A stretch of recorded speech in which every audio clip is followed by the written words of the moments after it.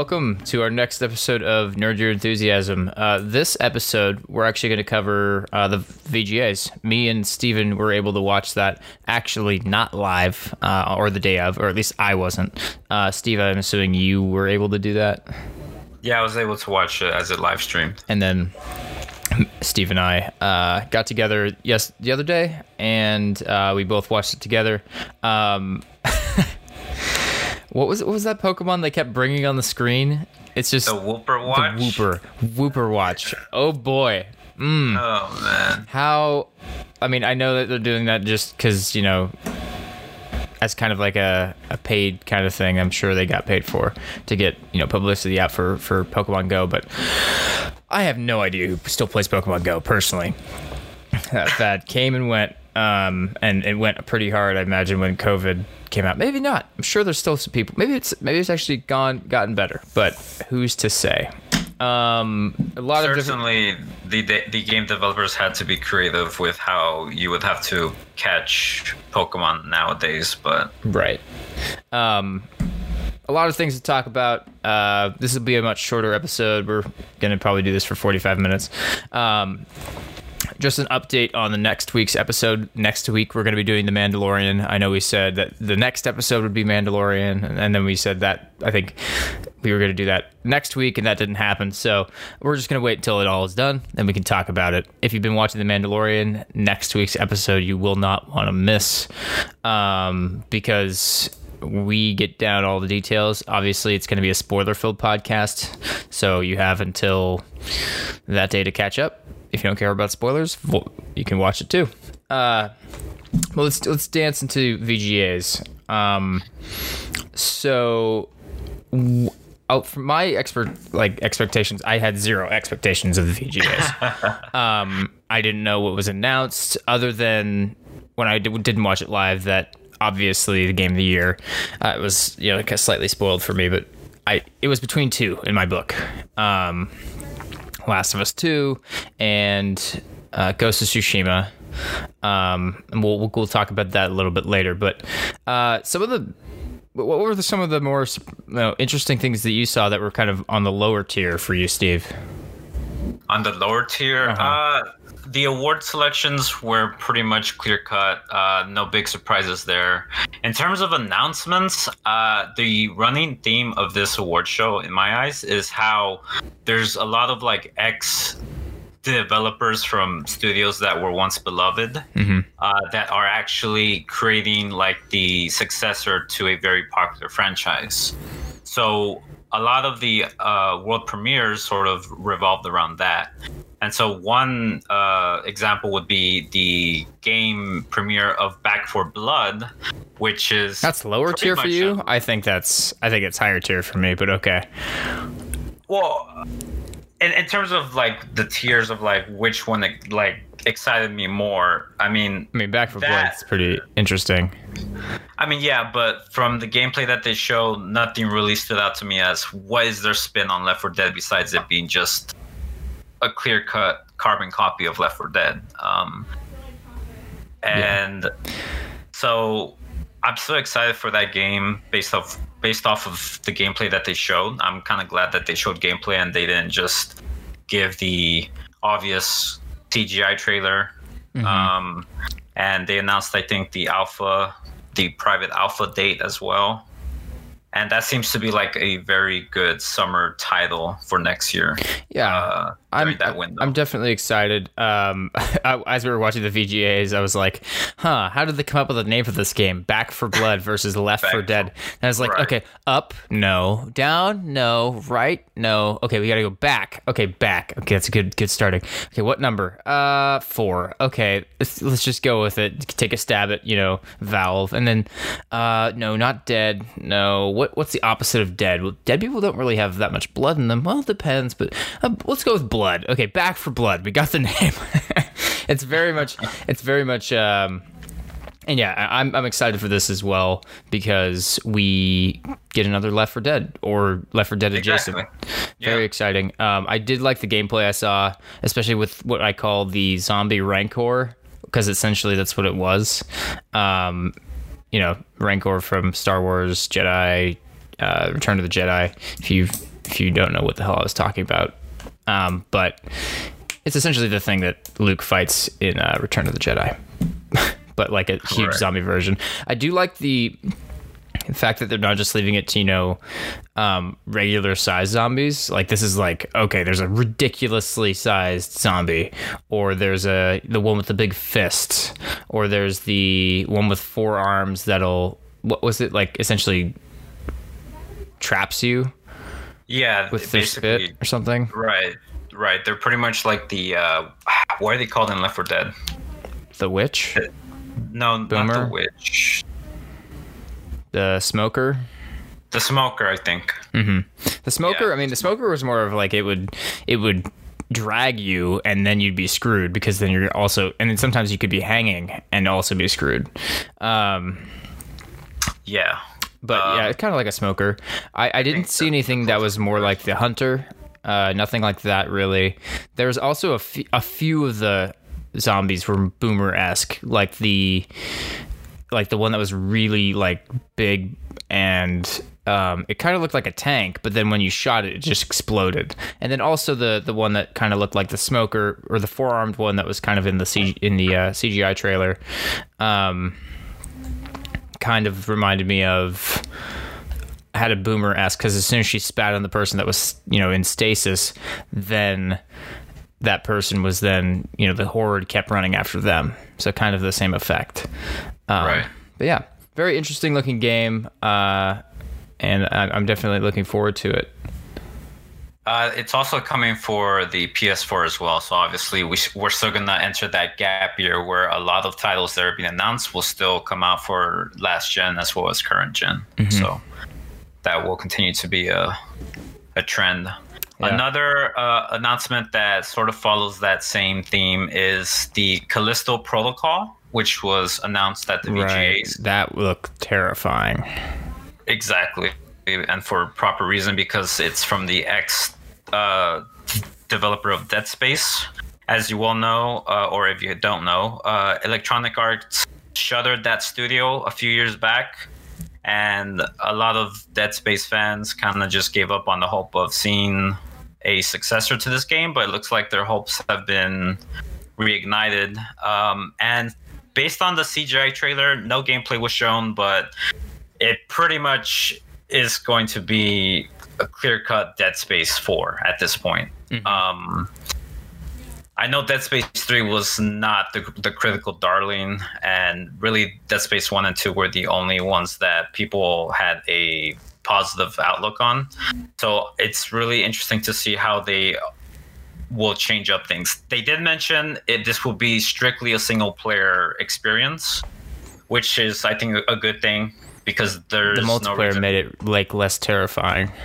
Right. You can talk to everybody like, oh god, but it's not like a scary where it's just you, and it's like you have your own thoughts and feelings. It's just like, oh god, oh Jesus.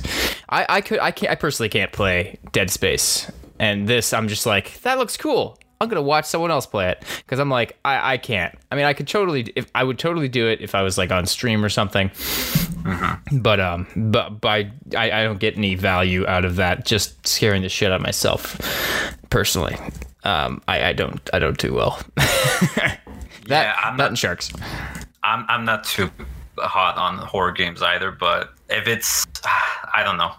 It's just like this weird aversion that I have with the genre in general. But one of these days, I'm going to have to bite the bullet just to cover one of the titles. Let's see. Another title. Let's see. What else would be similar? I think those are the only two like highlights of like games that are trying to cover for the lack of a franchise not being made. Right. Another game I want to talk about is It Takes Two, the game developed by the creators of Brothers: A Tale of Two Sons. That's okay. That makes more sense, because I was going to say, it looked like it was made by the people who made Brothers. Yes. So I guess the premise of this game is you have this married couple, if I'm not mistaken, mm-hmm. and they have been basically transported to this wacky fantasy world inside a book, I would imagine. And they have to basically work together and repair their marriage and their communication in order to escape or to get out. Now, is this single player experience kind of like Brothers, or is this, can you play split screen or with someone else? No, it's basically split screen or online co-op. It very much runs in the same vein as Brothers and A Way Out. Brothers was a single player experience. Oh, it was, wasn't it? Yeah, you controlled it with two different sticks. So A Way Out is that prison escape game where that one actually is split screen online co-op. Yeah. And so basically, I imagine it's going to follow A Way Out in terms of structure and how you really need to have a second person in order to actually complete the game.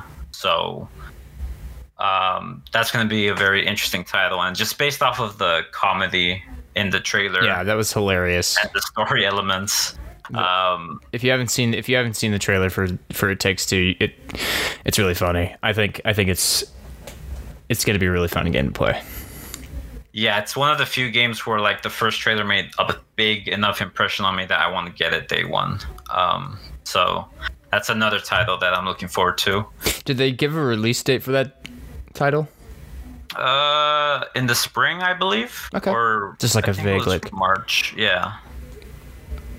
Yeah, it's gonna be sometime before summer. All right, and then let's see, a few other ones we'll kind of glaze over. A few additional games that were announced, that were kind of highlights. Let's see, we already went over that. Let's talk about things we didn't really see for a moment. Dragon Age 4. I mean, we have a title. What was the title of the game now? It still doesn't have a title. That's the alarming thing about it. Really? Okay, I saw your note here. You said, but now we have a title. So. Oh no! It still doesn't have a title. Great. No subtitle. So absolutely nothing. So just like last year, it was basically a concept teaser. This time around, they added more flair to it. So you have CG models with what looks like the background to be the Tevinter Imperium. Varric is the one that is voicing the trailer and giving context to the idea of the Tevinter Imperium will be surprised at the fact that the protagonist, which is you, is going to come out of nowhere. So I think they're trying to play the Dragon Age 2 angle with how the whole subplot of like the champion of Kirkwall came to be, how you came to power. It feels like it's going to follow that route in terms of story progression. Okay. So like it's a nobody. You're not going to play it's a nobody. Yeah, exactly. Okay, that'll be interesting. Hopefully they don't pull a Dragon Age 2 with the level design, because that wasn't great. Reusing over and over and over again for the side quests. That Dragon Age 2 had like it had like an 18-month development cycle. Okay, so very quick turnaround. 2 years. Yeah, it was a very quick turnaround. That's why it was using reused assets. Well, I'm more about the developers taking their time to iron things out. Since we just, we won't talk about the game right now. We'll have a future episode on it, but we've been playing some Cyberpunk. We'll save that for we'll save it. But discussion. I'm all about developers taking time if it means a better product. I'm not sure what that means for Dragon Age 4. And another game that was announced by BioWare, which we'll talk about, I guess, closer. Do you want to talk about that now? Or you want to close it out with some ideas about that? We'll close it out. Okay, we'll wait to talk more about the other trailer near the end of the episode here. But I have nothing other than Tevinter Imperium for Dragon Age 4. We'll see what we get going forward. Just a little back end comment about how they released a teaser for Dragon Age last VGAs, and then they released it again this year. BioWare is on tightrope here in the sense of like they are trying to reassure the fan base that they're going back to their golden age of when they made good games. And I feel like this is their last shot from being completely like dismantled by EA. They have to prove to not only EA, but also to their fan base that they still have it. And as much of a cynic as I am, I really hope they can pull it off. Yeah, I I really do as well. Just I don't know about BioWare anymore. Yeah. And, I don't know. Okay. We'll see. I want to bring something up. So a few of these, I know a few of these developers have a lot of money, right? And you know exactly what I'm going to talk about here because while we watched the VGAs, I was like, oh, they have that kind of money, and then they announced something else, and I was like, oh, they have even more money than I anticipated. So obviously, you know, Epic Games, Fortnite, they have a lot of money. So they announced, and this is widely spread, they've been announcing like different characters you can have, different skins. But at the VGAs, they announced that you can play as Master Chief, which is pretty cool. So now if we wanted to play Fortnite, you and I, for whatever reason, I don't know why we would, but if we did, we could play as Master Chief on our PlayStation 5s, which is, you know, about as sacrilegious as me using a plugin. How the mighty have fallen. Yeah. How the mighty have fallen. It's like, okay. And then you could also, I think, do a creation. I think they have like a creative mode you can do on Blood Gulch. So it's like, oh, great. The next Halo game, you thought it was going to be inside of, you know, an Xbox. No, it's inside of Fortnite. And then, of course, you know, what we're waiting on now is for Todd Howard to announce the next Skyrim game you can play is through Fortnite as well. That's coming. That's coming. Yep. You know.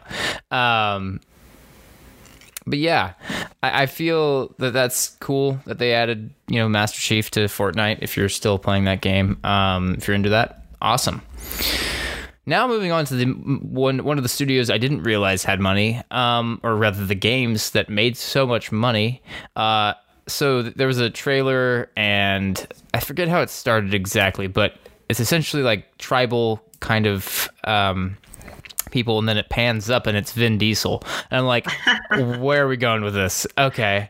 And like there's these orc type like tribal creatures that attack him and his family, and they're defending each other, and then this T-Rex shows up, and I'm like, and I was like, oh, could this be a remake of Turok finally? I was like, yeah, Turok, like, okay, with Vin Diesel, all right. But I was like, wait, no, Turok, they have guns, so like, are they gonna that doesn't make any sense. And I was like, okay, oh, maybe it's like something for Horizon 2, but I was like, wait, that doesn't make any sense because it's not a mechanical T-Rex.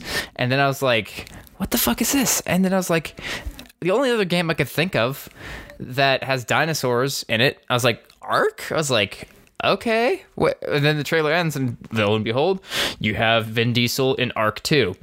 I did not know they had Vin Diesel money. Then, after that trailer finishes in the VGAs, they show up and they show an animated series for Ark. And I was like, what? They have that kind of money to have an animated series? And then they drop a list of names that is just Carl Urban, Vin Diesel. I think David Tennant. There's a few other ones. At the very end, Russell Crowe. I was like, what? What kind of money does Ark have? And you looked up, it was like something around the tune of $16 million from Ark 1 alone or something. What was the amount? Do you remember? I remember it was around 16 million. Was it? Oh, it was 116. Copies sold. 16 million copies sold. Okay. Yeah. So, you know, do the math there, somewhere in the tune of probably $1 billion or some ridiculous amount. That's not how that works. By the way, the math there, that doesn't equal $1 billion. But microtransactions and other things, you get to that number, and then you get Russell Crowe and all these other actors. I'm actually interested in checking it out. They didn't announce what platforms it's going to be on, did they? Like, if they're going to have it on Netflix, Amazon, or what? The anime series? Yeah. It's probably going to be on Netflix. Netflix? Okay. I'd watch it. Sure. With that, you know, Carl Urban, if you've watched The Boys, such a great TV show. Highly recommend anyone watching that. Yeah, I'll definitely watch this animated series. I've never played Ark myself. I feel like it's kind of like Rust meets dinosaurs. I've heard it attributed. I've heard it be called something like that. It's a game that has flown under my radar. Like I've seen it in like advertisements and in the PlayStation Store discounts, but I've never been like, okay, it looks like a sandbox Rust like game, like how you mentioned, and that didn't really interest me. And let me see, I think it's available across all platforms. Yeah, it's essentially dinosaur survival. You get dinosaur mounts. What surprised me about they have guns and everything in it too. Okay, so it's not just tribal type things. But what the fuck is this? Is that a Hydra? Like they have some serious, like it's not like obviously not historically accurate, but because they have technology and guns and shit. But yeah, it looks very interesting. They make who makes that? Developers or Virtual Basement? Who's the main studio? Wildcard? Is Arc? Okay, so it looks like it's free to play. I could be wrong. I'm not going. I'm just looking this up as I'm talking. Oh no, you have to pay for it. At Target, you can get it for like $25 right now. It's a fairly easy, buy-in. So if you're interested in that, they're making a second one, even better for you. And it looks like they're gonna have a lot more money to spend on the stars you get to play as. How about that? So, yeah. Any other thoughts for you about Arc 2? Because that was just this huge surprise. I didn't expect that at all, especially with how many people they're going to have in their animated series. In regards, then it would go to like very. Sorry, I didn't catch that. What were you saying? The trailer itself was just weirdly, like the tone of it was weird. Like it would be like very serious, and then you got that scene where the little girl was just doing the whole tongue bit as the dinosaur is chasing them, and it's like it's trying to pivot between what the hell. Yeah, it's very odd. I don't know. I don't think that game's about the story. No. It's about the interaction of the game and the world, kind of like Just Cause. Yeah. It's not about the story. You play it for the destruction and craziness. Right. Well, that was interesting. Endless Dungeon and Disco Elysium. There's a new roguelite game. I'm all about roguelites. Super Meat Boy is a roguelite. No, it's not. Super Meat Boy is a platformer. What was I thinking? Binding of Isaac. That's and Dead Cells and all those. Those are roguelites. New roguelite coming out. It's called Endless Dungeon. It looks like it's a squad-based type of roguelite. Play with your friends. I think it's top-down, if I'm not mistaken. Yes, correct. It's not exactly top-down. It's like more of an angled camera shot, but yeah, it's pretty much top-down. Yeah, that looks interesting. And did we get a release date on Endless Dungeon? It looks like it's sci-fi, and you kind of... It looks like next year, but there is no specific release date. Right, yeah. But a lot of indie games, or I guess what I would call them indie games, non-AAA titles, look like they're going to be fun. And that's where the meat... This one excites me the most because it has online co-op, and I don't think we've played a roguelike, at least for us, in online co-op. No, I have not. The majority of roguelites have been single-player affairs. Right. So I think that would be a good pickup. Evil Dead was announced. It's a... You can apparently it's a multiplayer online, and standard Evil Dead fighting mutants of some sort or demons. They're more demons in Evil Dead because that's the whole thing. They read from the book and then all these like demons take over. Or at least I think they are. And you can play as Ash, and that's coming up in 2021. That was another thing they announced. Not much other than that there, other than an announcement. I assume it's coming to all platforms there. What was the new Warhammer 40K Darktide? That actually looked really cool. I the way that like the damage worked in the game kind of got me interested in that game. I've never played a Warhammer game before, and that looks really cool, and the graphics look great. I'm assuming it was from PC because I know it's a lot of people on PC play it. I know Felipe plays it, or have played it in the past for the other Warhammer 40k games. But yeah, that looks really interesting. Do we know when that's going to come out? All I see is 2021 based on the trailer. Yeah, I don't think that one also has a hard release date, but the gameplay loop itself looks very interesting. Yeah, it kind of looked like a first person.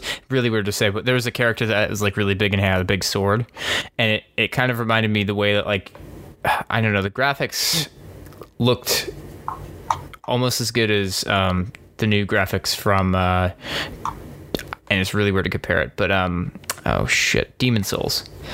Like very like detailed and really good looking for next gen consoles. So that's something. I know sometimes in the past they haven't gone super in detail, but this looks really good.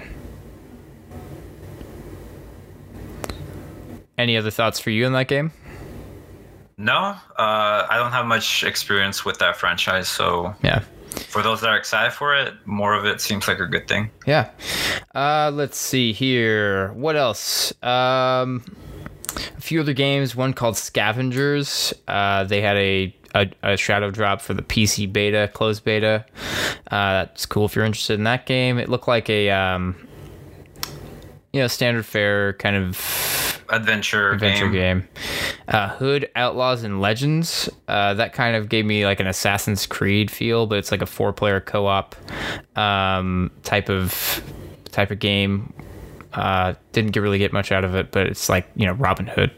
That game reminds me of For Honor, but yes, that's what I was gonna say. Co-op. Yeah. That looks interesting. We're just kind of going down a list here of other things. Disco Elysium is getting the final cut. I did play this game last year. I briefly purchased it for the PC, but I didn't have much time to invest too much into it. Tell me more about that game, because I didn't get. You said we have to buy this. I was like, okay. Yeah, because I was just waiting for it to come out on consoles. So Disco Elysium is a click and point adventure game. You basically play as a detective in this far future dystopia where, you have different countries and factions vying for political control. It's a game that is absolutely dense and layered with dialogue and exposition. It very much feels like you're reading a novel. So if like reading isn't your gameplay forte or isn't something that you want to do on your downtime when you're playing a game, then obviously don't get this game. But the amount of player choice and customization with how you interact with the world was pretty amazing. Obviously, it's not a AAA big budget 3D modeled game like Mass Effect or Cyberpunk, but a lot of its like charming aspects is tailored towards the funny voiceover and its sort of like dark comedy that it utilizes. It can be very funny at times. And the interactions that you can have with the companions that you manage to recruit into your squad. I only put in like about 5 hours. I mean, no, less than that, probably like 4 hours. But again, it's just a very deep game. The final cut is supposed to add new quest lines. It's supposed to have every sort of dialogue be fully voiced now, which is pretty bonkers when you think of how much dialogue that game has. And it's going to come out for the PlayStation 5 in March, and then Switch and Xbox later in the summer. I believe in June or July. It's definitely a game that I would recommend for those that are pining for like a really deep role-playing adventure game. Mm-hmm. That has like just a very great message behind it all. Yeah, it sounds very interesting. I didn't know that, and so okay. Yeah, we'll definitely have to check it out. And do we have you said there was a release date for it? What was it again? March. March for PlayStation 5, and then May or June for the Xbox and Switch. All right, yeah, I might have to. We'll definitely have to get that. And what do you think the price point's going to be on that? It should be no more than $40. Ooh, okay. And how long do you think the gameplay is? Based on certain playthroughs, it could go upwards to 80 to 100 hours. Okay. To try and complete everything. Okay, so that's the main quest line will be like about 40 hours or so. Okay, so about $40 makes sense for that. Interesting. Little announcement here: a Swedish Chef. You can now play as in Overcooked All You Can Eat as a downloadable character. Yeah. Interesting there. Let's talk more about what we think. I think we should get into this now. Okay. So, I mean, of course, there's a few other games, but let's talk more about the games that won the awards, and then we'll finish off with our thoughts on Mass Effect, because there's going to be a new Mass Effect game. All right, so I have the list here. We'll skip the esports category since I don't think our audience or either of us cares too much about that really. Sector. I mean, I voted for Alana to win the Alana Pierce to win the Creator of the Year award, but other than that, I don't know who Valkyrie is personally, but I don't watch that many people who play. I watch Bruce Green, I watch a few other people, but not too many other creators. So, right, we won't talk about that either. So for the category of best multiplayer, the nominees were Animal Crossing, Among Us, Call of Duty Warzone, Fall Guys Ultimate Knockout, and Valorant. So out of these, which one would you have picked for your... Read them again? Sorry, just so I have them in my mind. Animal Crossing. Okay, I wouldn't have picked that. Mm-hmm. Call of Duty Warzone, Fall Guys Ultimate Knockout, and Valorant. For best multiplayer? Correct. I would have gotten either Among Us or Call of Duty, but of course it went to... Among Us. Among Us was chosen as the winner. That makes sense. It's a very engaging game. If you're not engaging in that game, if you're not talking, there isn't a game. It's the game that perfectly embodies the word multiplayer in so many ways. Mm-hmm. Animal Crossing is another decent pick due to its status as like the de facto pandemic game. Mm-hmm. But I also think that much more of it can be appreciated offline as well. So I feel like multiplayer would have been between Among Us or Warzone. Yeah, Warzone is just a monster right now. Warzone is a monster for sure. I have enjoyed playing that more than any other battle royale personally, just because I think it's easy to pick up, not necessarily easy to win. I like the fact that you can. I like the fact that you could just pick up a gun and not have to worry about picking up attachments along the way. It is nice to grab attachments for certain guns, like you can do in I think Call of Duty 4 or Black Ops 4's Blackout mode. That's okay. You can do that in PUBG, but not in this game. I think in this game you have to get the good guns and move along from there. Yeah. But yeah. Definitely a good pick for Among Us. Very engaging game. Really good on mobile, which I think it also won Best Mobile Game. I'll get there eventually. Right now I'm going up the list. Best Sports / Racing Game. It was between Dirt 5, F1 2020, FIFA 21, NBA 2K21, and Tony Hawk's Pro Skater 1 and 2. And we obviously know who won that one. Nostalgia wins. And you can play as Jack Black in that game, man. Of course. Oh, wow, really? Yeah. I had no idea. Actually did motion capture. He plays as the security guard or the policeman in the game. And if you can unlock him in the game. It's very interesting. So... That's cool. Yeah.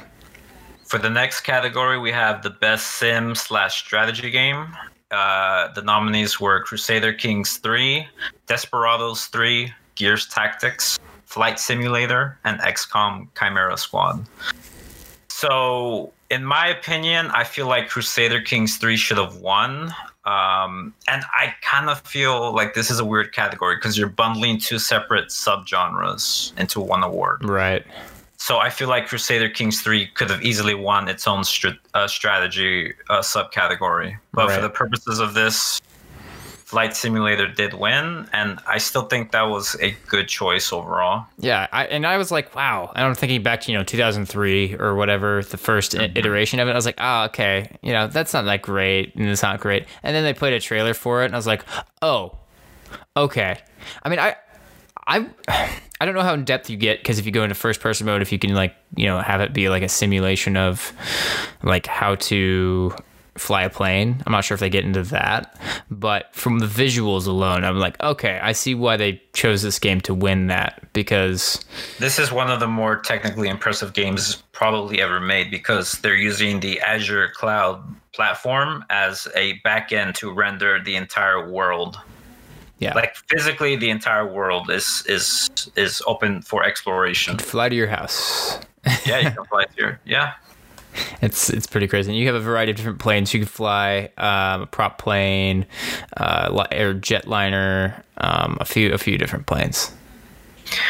For the next category, we have Best Family Game. The nominees for that were Animal Crossing, Crash Bandicoot 5.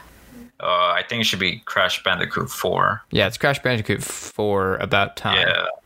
Yeah, it's a little error in the webpage here. Fall Guys, Mario Kart Live Home Circuit, Minecraft Dungeons, and Paper Mario: The Origami King. This is another selection that I think was made correctly. The other one could have been Fall Guys. I think that one... Fall Guys would have been a fun one, yeah. But Animal Crossing won. Animal Crossing, you have to give it its due. Yeah. The next category is Best Fighting Game.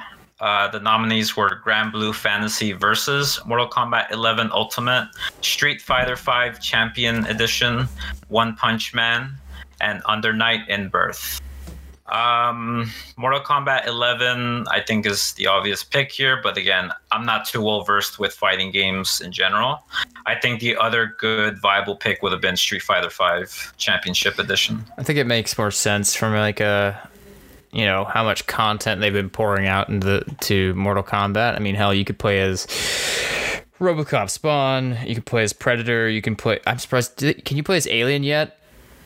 I don't think so. I think that's... I'm sure that's going to be coming. Did they announce that? No, I don't think so. Okay. But I know you could play as Predator. Yeah, that's a good one. You have so many characters you could play as. It's almost like who's going to fight who. Terminator.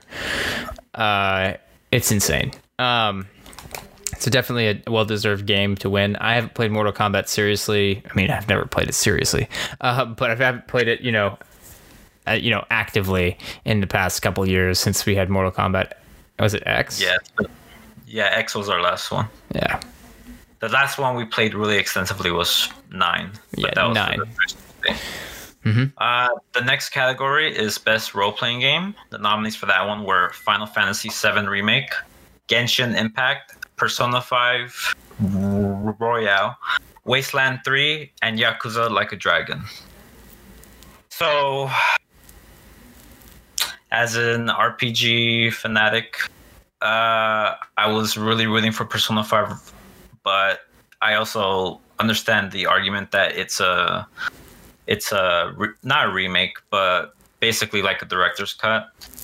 And so giving it the win would have been weird. Yakuza Like a Dragon, I'm happy that was nominated. Yakuza slowly gearing towards the mainstream now. But the winner of this category was Final Fantasy VII Remake. Which I think is not... I don't think it's a really good thing. It's kind of weird. It's kind of weird because it is a role-playing game, but you can argue that Wasteland 3, Persona 5 are more of a role-playing game than 7 is. Mm-hmm. Hell, even Genshin Impact is more of a role-playing game. But all in all, though, I guess it was the de facto winner in terms of just reputation. But personally, I probably would have given this to either Genshin Impact or Persona 5 Royale. Mm-hmm. Yeah, I thought Persona 5 would have won just based on what you've told me about that game. However, they gave it to Final Fantasy. I guess I haven't played any of those games, so I have no real say in what I'm even talking about that. But yeah, that's all you. The next category is one we will be discussing. Best action adventure game. Mm-hmm. The nominees were Assassin's Creed Valhalla, Ghost of Tsushima, Marvel Spider-Man Miles Morales, Ori and the Will of the Wisps, Star Wars Jedi Fallen Order, and The Last of Us Part 2. Best action, what was it? / adventure game. Adventure. Okay. Best action, best adventure. Best action and adventure game. They put it together as you normally do. And Last of Us 1. Correct. Okay. I think that's deserved as an likewise adventure game. But I feel like the category itself is too vague. Yeah. If this was recategorized as best sandbox game, I think Ghost of Tsushima wins. Completely different conversation. Yeah, because it's not a sandbox in Last of Us. Right, with the exception of that first portion in Seattle. But again, that's just one portion. But if this was sandbox game, you could narrow down the nominees and there can be more contention with how you would gauge what would win this award. Right, Assassin's Creed versus Ghost of Tsushima versus Valhalla, Ghost of Tsushima, to some extent Spider-Man Miles Morales, but then you have Ori and the Will of the Wisps in this category, which doesn't make any sense. Yeah, because that's more of a side-scroller platformer. And there's action in the game for sure. Yeah, there's action. It's like comparing. It's like if you were to put Hollow Knight in here. Like it's like, okay, it kind of makes sense. It's still a platformer. It has elements of both, but when you pit that against like a open world sandbox game, you're kind of like blurring the lines between, okay, what does this category represent? Mm-hmm. Jedi Fallen Order is more of a linear game, but from my understanding, it does play a lot like a Metroidvania in terms of like the hub world. So again, it's just this category is a bit of a mess in my opinion. Yeah. I honestly would give this to Ghost of Tsushima. Really? Okay. Yeah. I feel like there's more. I mean, of course, there's action around every corner in both. It depends on what you mean in terms of action adventure. Because if it's like, I feel like when it comes to adventure, Ghost of Tsushima is more adventurous. When it comes to action, you get more of the, it's more visceral in part 2. It's very vague, but yeah, I would have given it to Last of Us for this one just because I understand action adventure. However, later on, category, I would not have given the award to Last of Us. We'll talk about that. We're getting there. The next category was for best action game. The nominees were Doom I don't Eternal. I don't get the differentiation between action adventure then now we have a separate action game. It's like, what? Yeah, so this is purely action. Yeah. Okay. Again, weird ass categories. Doom Eternal, Hades, Half-Life Alyx, Nioh 2, and Streets of Rage 4. I would have given it to Doom Eternal. However, I have never played the winner, which was Hades. Which is a roguelite, made by the developer of Transistor Empire, Supergiant Games. Interesting. I did play Hades for about 2 hours. I still have not completed a full run through yet, but it plays exceptionally smooth. Okay. I do plan on going back and finishing it. But I'm kind of 50-50 on this one. I feel like Doom Eternal just has that in-your-face attitude about it. Yeah, it's also not very... I don't know. I found myself getting slightly bored with Doom Eternal because it's, you go from... Yeah. Bored? Well, I mean... Not like it's not visually interesting, but... And it's not like you don't get like these moments of holy shit, okay, I gotta keep surviving. But I never felt like I was like, okay. I never was kept interested really by what I was doing. It was violence for violence sake, which is usually fine. I just didn't find something. I didn't find my reason to be like, okay, I'm gonna keep playing this. For example, like I did with numerous other games this year. That's an interesting take. Bored might be too harsh of a word to use. Because there's definitely good puzzles.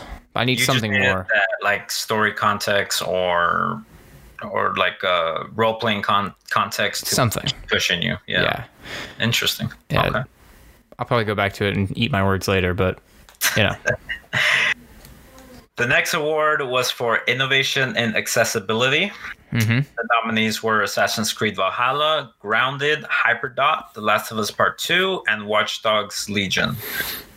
This one was given to the Last of Us Part 2 for good reason. I was using the accessibility mode numerous times when I'm going to find collectibles. I was using it in a completely different way than what Steve was using. I was actually using the actual accessibility mode. You were using a very light version of that to find the collectibles in the game while you were doing your playthrough. It was more like a radar sonar kind of thing. I was using more of a completely change the entire color palette of the game. To find everything. It was like putting the thermal goggles on. And I was like, welcome. Oh shit! There you go. Really good if you're not wanting to be terrified in the sewer areas, but it takes you out of the game. So if they have a version of that in Callisto Protocol, I'm all for it. But if they don't, I don't know. Then you will be willing to play through the whole game. A lot less scary when you have this like blue blob jumping out at you versus like this absolutely terrifying. Yeah. They should have you as a QA tester. That way you can play the game in that, game design perspective where it's just a fucking polygon. Yeah. Let me do it. The next category is Best VR/AR, and the nominees are Dreams, Half-Life Alyx, Marvel's Iron Man VR, Star Wars Squadrons, and The Walking Dead Saints and Sinners. I was honestly surprised to hear that Star Wars, and I haven't played any of these games in VR neither, Steven. I mean, honestly surprised Star Wars didn't win. Half-Life Alyx, I just heard nothing but good things about it. It kind of feels like that de facto first true VR game that people were clamoring for. So it doesn't surprise me that it won. It's also Half-Life. More Half-Life. People always want more Half-Life. Exactly. So there you go.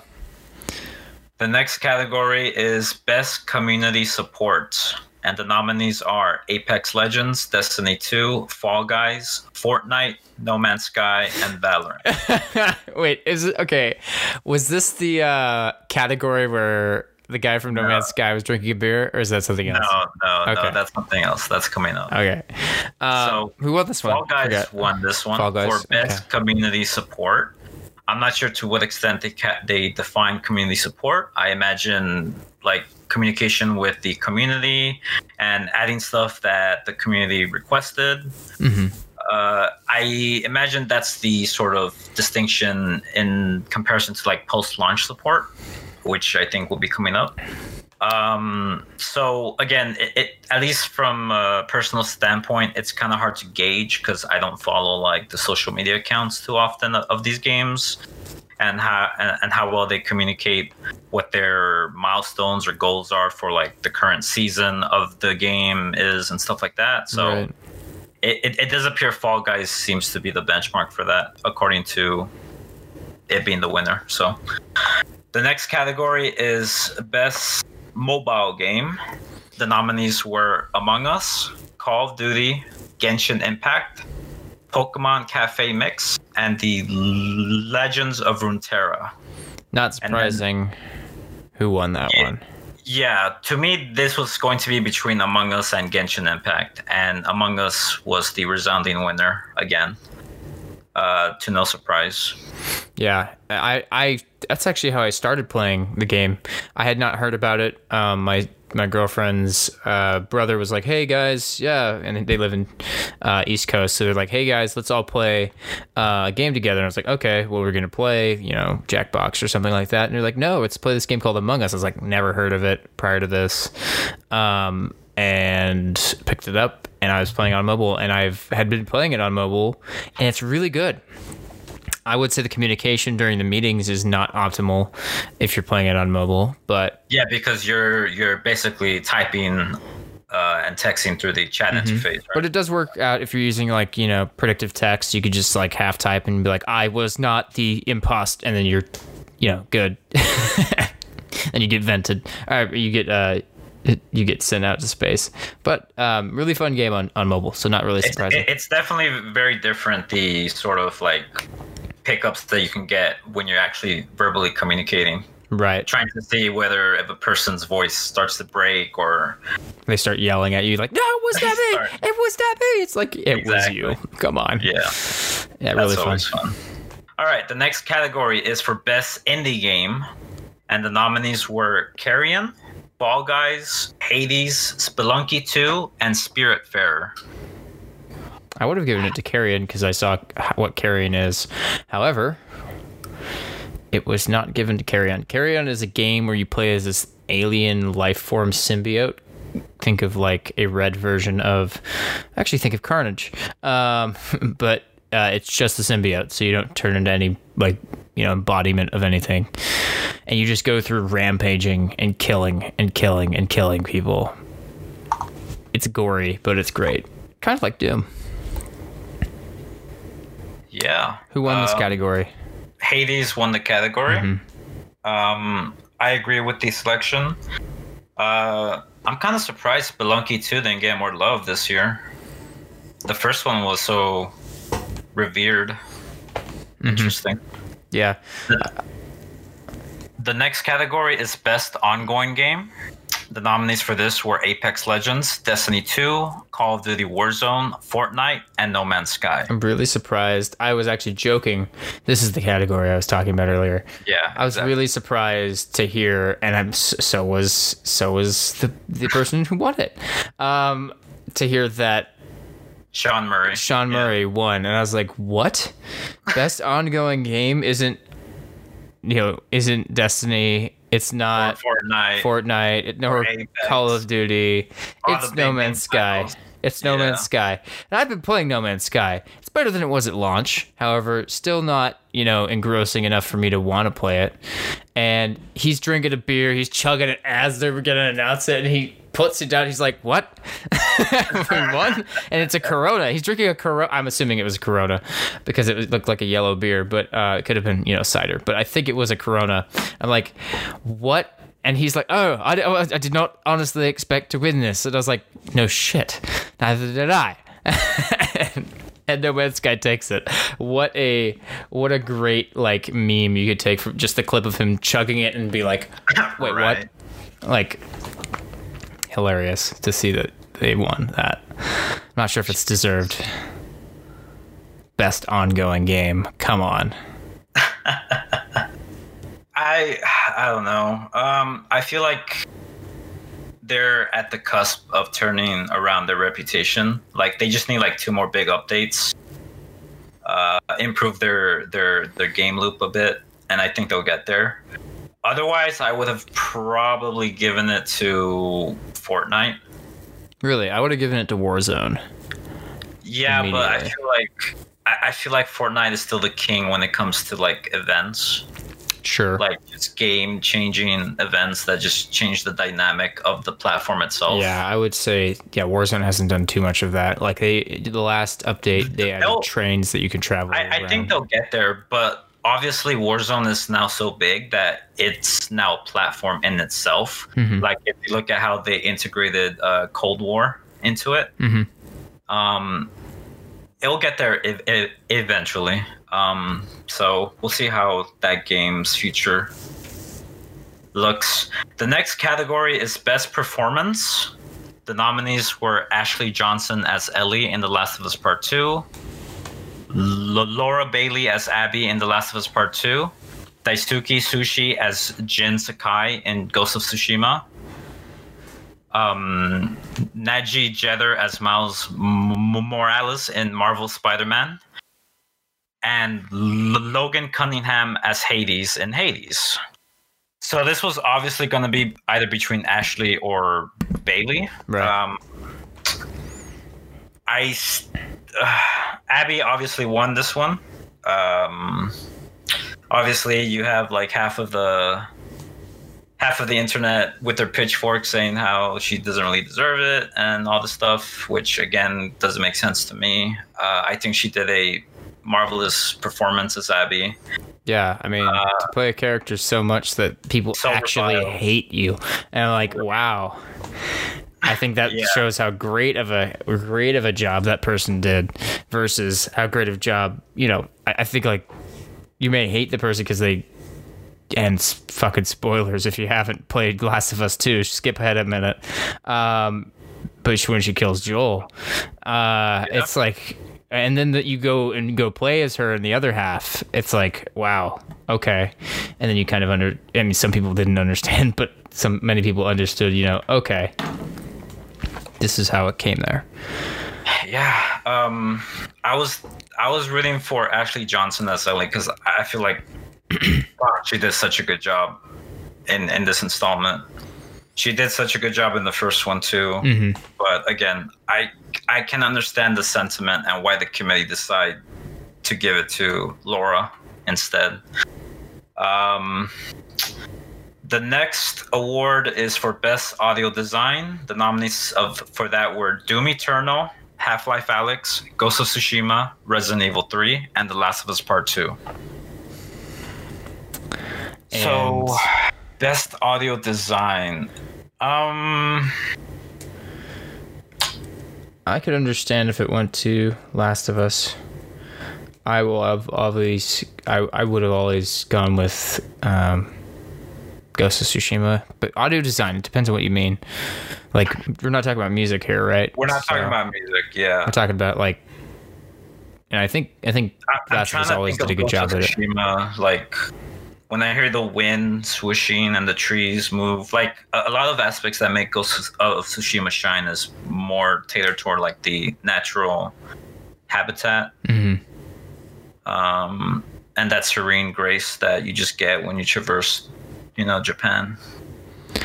And I forget who won this one. It was The Last of Us Part 2. It makes sense.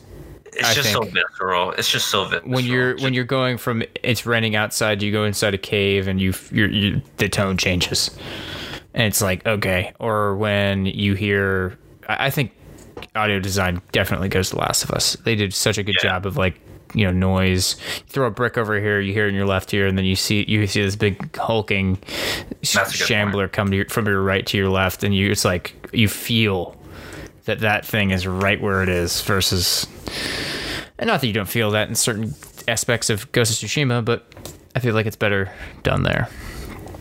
That's a good point. Now for the next category, it's Best Music. The nominees were Doom Eternal, Final Fantasy VII Remake, Hades, Ori and the Will of the Wisps, and The Last of Us Part 2. This category was a clear snub against Ghost of Tsushima, who I would have picked easily. Take Ori out, put Ghost in, Ghost wins. Again, I have almost completed Final Fantasy VII Remake, and while the music is pretty good for the most part, nothing really striking comes out of it. The Last of Us Part 2 has a good music score, thanks to Gustavo. He will always be a legend in my books.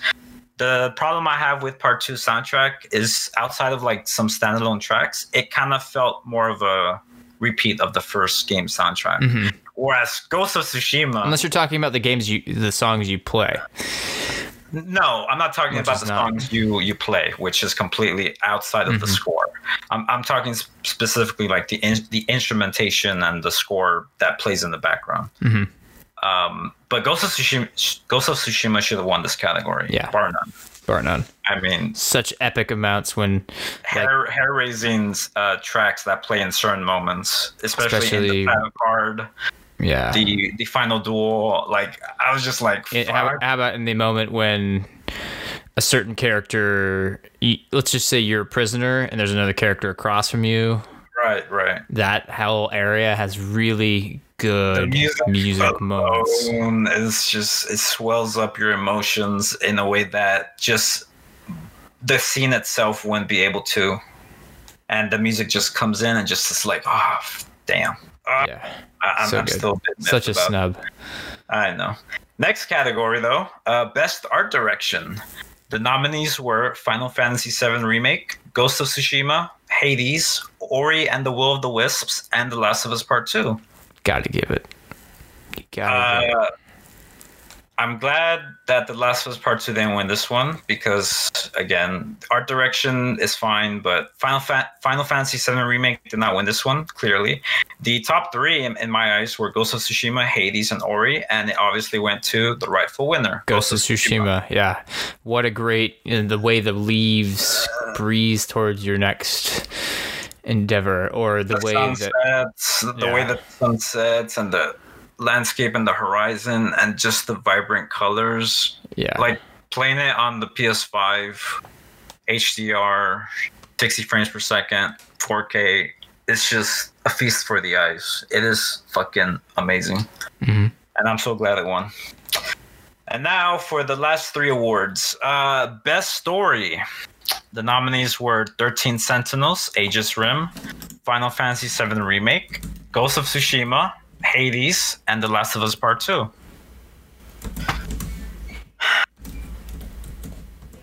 Oh boy. Let's see here. So, would you have given this to Ghost of Tsushima? Sorry, best story? Yeah, best story. Yes. Sincerely, yes. Okay. Sincerely, yes. I feel like best story.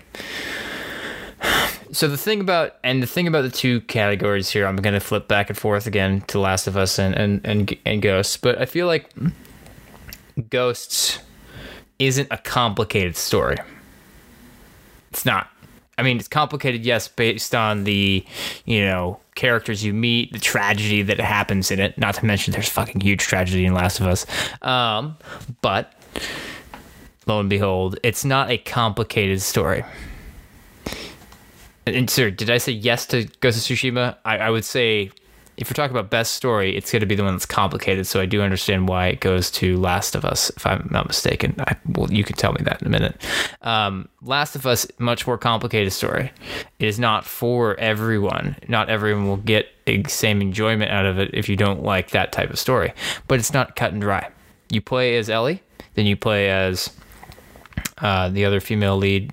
God damn it. Abby, thank God. I was like, Ellie and Abby. Yeah, of course. You play as Abby, and then it's not cut and dry because you're gonna get two sides of the coin, and you're not gonna know necessarily which one's best. Hell, there's even a fight encounter in the game where you're playing against Ellie as Abby, and you're like, God, but I like Ellie, but I'm playing as Abby, and I don't want to have to kill her. But what the hell's gonna happen? And it plays out the way it does, but I'm not surprised that it won. I personally, if I'm going to pick the game that I'm like, oh my God, what a great, amazing, original type of story. It's tough, but I would have picked Ghost of Tsushima just because I think I felt more gripped by the characters that they introduced you to in that game.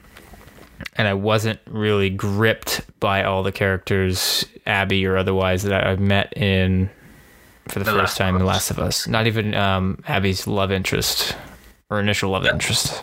That's a fair assessment. I feel like Ghost of Tsushima would have made a stronger case, but during the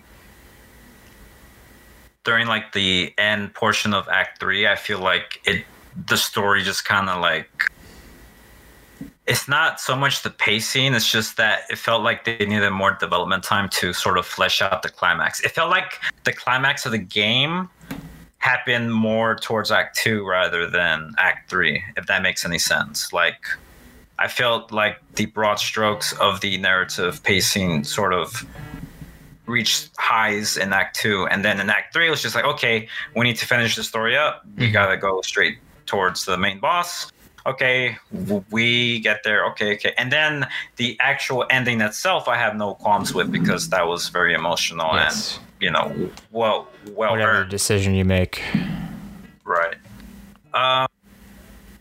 The next award is for Best Game Direction. The nominees for that were Final Fantasy VII Remake, Ghost of Tsushima, Hades, Half-Life Alyx, and The Last of Us Part 2.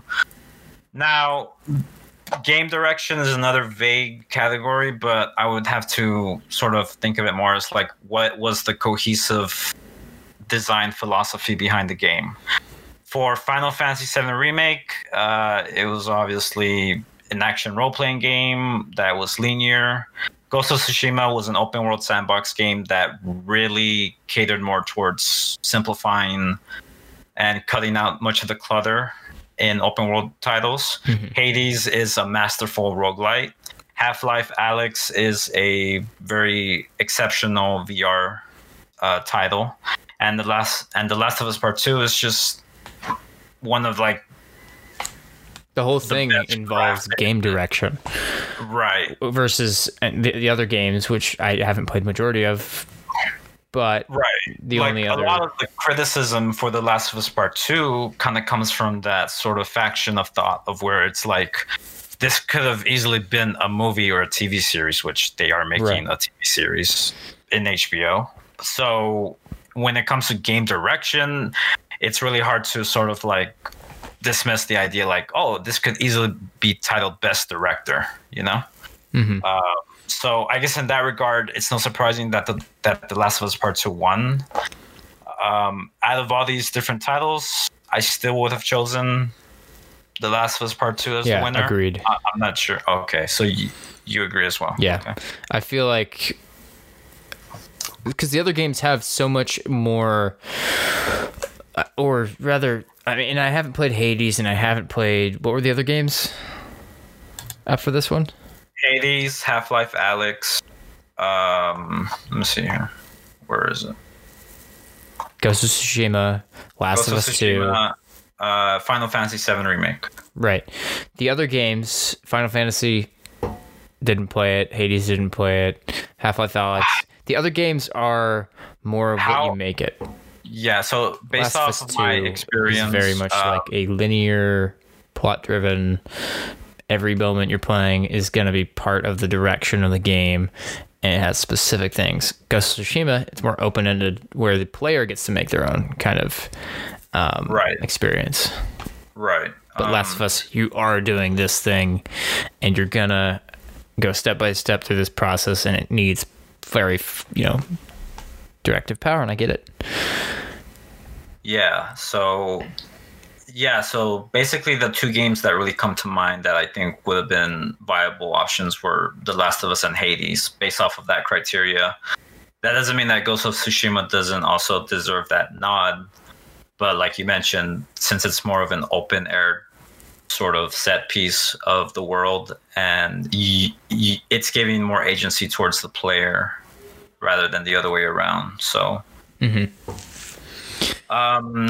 now for the final award, which is Game of the Year. The nominees for that were the following: Doom Eternal, Final Fantasy VII Remake, Ghost of Tsushima, Hades, Animal Crossing New Horizons, and The Last of Us Part 2.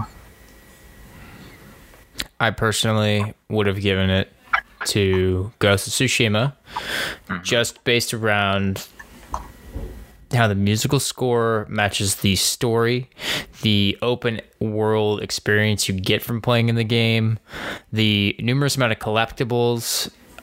I've only platinumed so many games, and this is the third one I platinumed.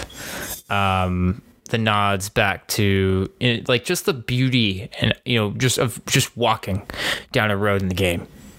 I don't think you easily get that with most other games, or the immersiveness of the Japanese culture that they put into the game, that even Japanese studios were like, wow, how come we didn't create a game like this?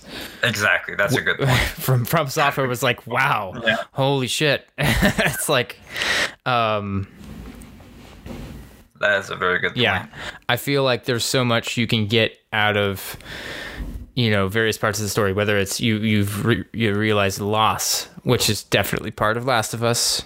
But the anger you feel, and of course you feel that towards Abby sometimes. Like there's very comparative, parts of the story where there's a lost level that's lost. You really don't like this person, XYZ. But I feel overall I had a more enjoyable time playing Ghost of Tsushima than I did Last of Us 2, so I would have given it to Ghost of Tsushima. But okay. The Last of Us Part 2 took the honors. Mm-hmm. However, there is one more award that was... so the Game of the Year winner was The Last of Us Part 2. However, 90% of it was decided by a committee of game critics and journalists, and 10% of that vote was given sort of siphoned off of the result off of the Player's Choice Award. The Player's Choice Award was 100% driven by the community, based off of the poll that you could have partaken in. And Ghost of Tsushima won the Player's Choice Award. So we have two divergent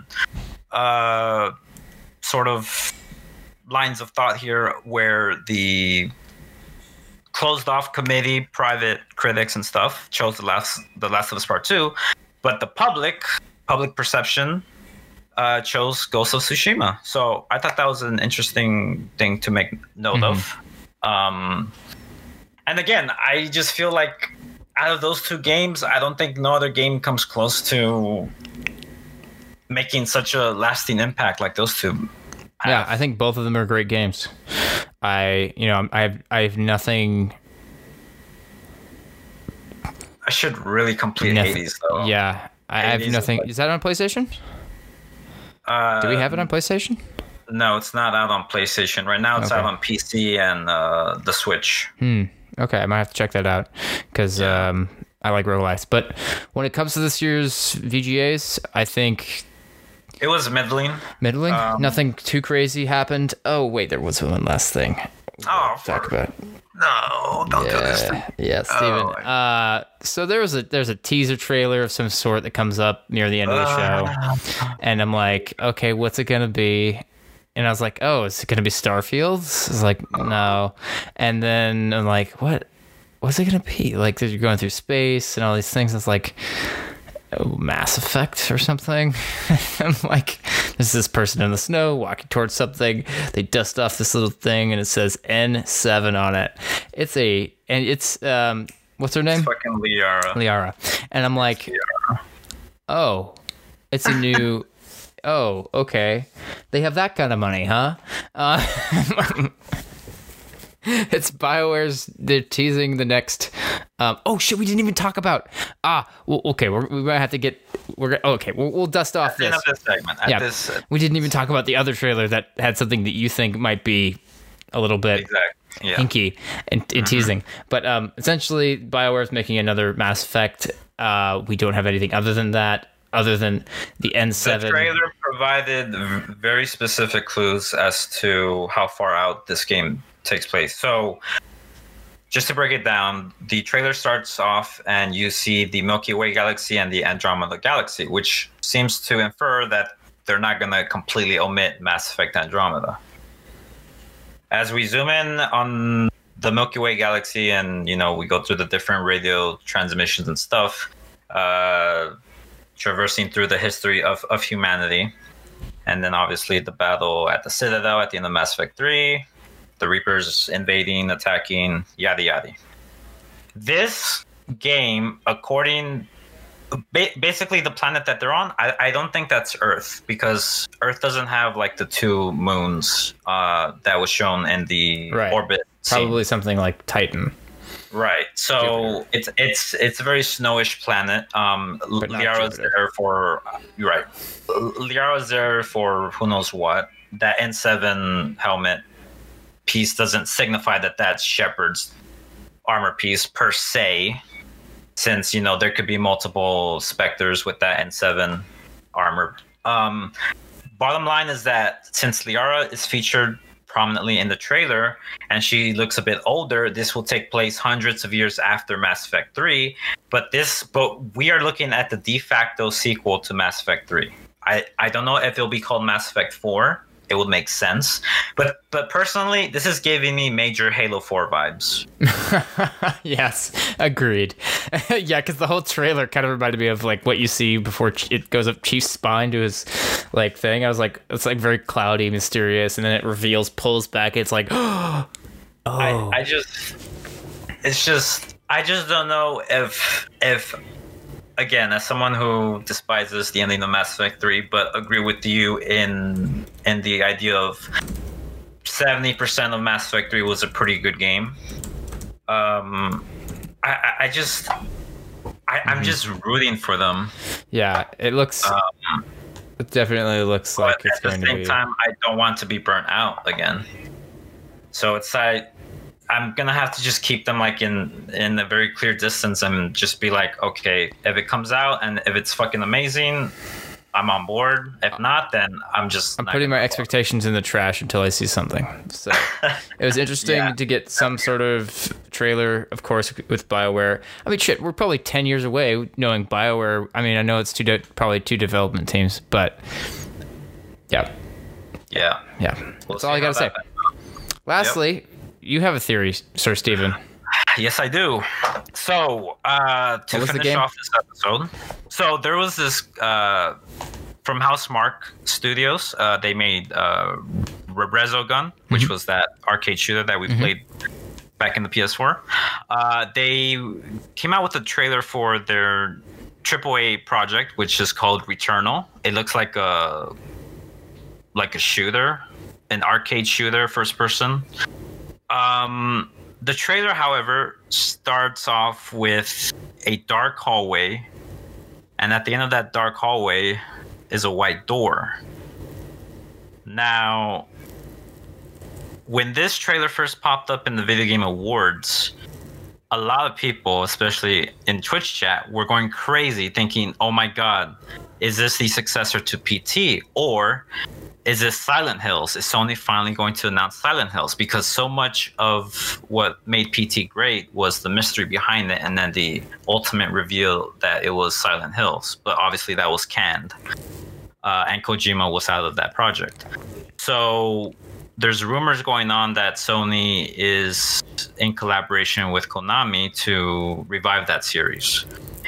And here's the funny thing, though. That first portion of the trailer has nothing to do with the rest of the trailer. It does not exist. Returnal is very much a sci-fi game, and for them to just release that footage of the dark hallway with the white door is totally out of place in that trailer. And if you were to go to YouTube and look for that same trailer under their game page, Returnal, that footage of the white door is not in the trailer.